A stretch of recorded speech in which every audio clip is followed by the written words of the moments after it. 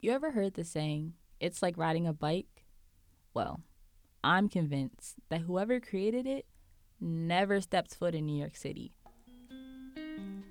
I'm a Jersey girl. That's where I grew up. The bike that sat in my garage never had air in its tires. Needless to say, I drove everywhere. I have never ridden a city bike in the streets of New York City. The one time I biked on the walkway in Brooklyn Bridge Park doesn't count. There are no cars allowed.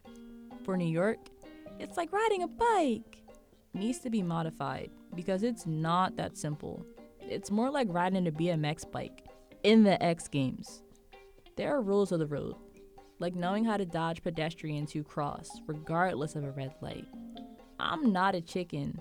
The thought of my bike and a car coexisting just intimidates me. But there's this part of me that views it as a rite of passage to be deemed a New Yorker. What better time to ride than a busy 9 a.m. on a Friday? The grand plan was to check out a bike at the station right across from Shake Shack on 116th and Broadway and ride all the way down to Midtown. I stood at the corner of 116th and saw the speed of the cars. Yeah, so much for a plan. I decided to take the 1 train downtown to 72nd Street to shorten my route. I found a bike, the kind you pedal, not electric, at 67th and Broadway. I unlocked the bike, hopped on, and started riding. I felt bare, without the metal of a car protecting me. All I had between me and everything else was my black puffer jacket. I tried to journal in my notes app about how I felt at every red light. Right as the light turned green at 56 and 9th Ave, 3 bikes left me in the dust. I guess I was taking too long. Then, the real test came. An intersection at 42nd and 9th Ave. It was clearly rush hour. There were no bike lanes in sight. The only thing I had to rely on were the bikers around me. One turned left, another kept straight. Turning left meant I had to merge into the busy traffic. Straight meant going into the unknown. I had just 2 choices, yet I felt paralyzed with 1,000. I went with the unlisted option. Instinct. I followed the biker going straight. A bus was approaching from the right. Someone needed to brake, and the biker knew it wasn't going to be him. The bus jerked to a stop. And what did I do? Follow on the heels of that biker.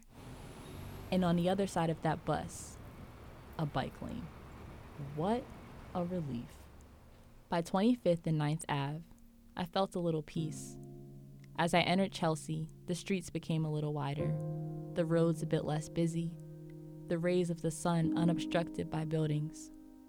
I was cruising, feeling more like I belonged. I felt like J. Cole, riding freely through the streets of New York as the piano played in his video for his song Intro. And then I remembered.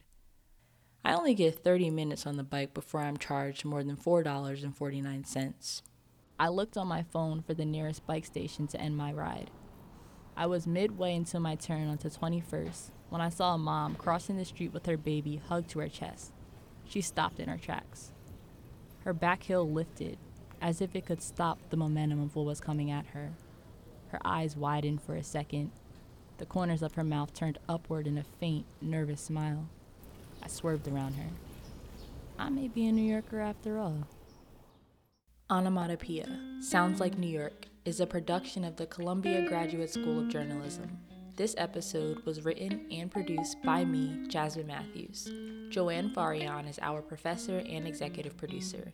Music by Blue Dot Sessions. Special thanks to Peter Leonard.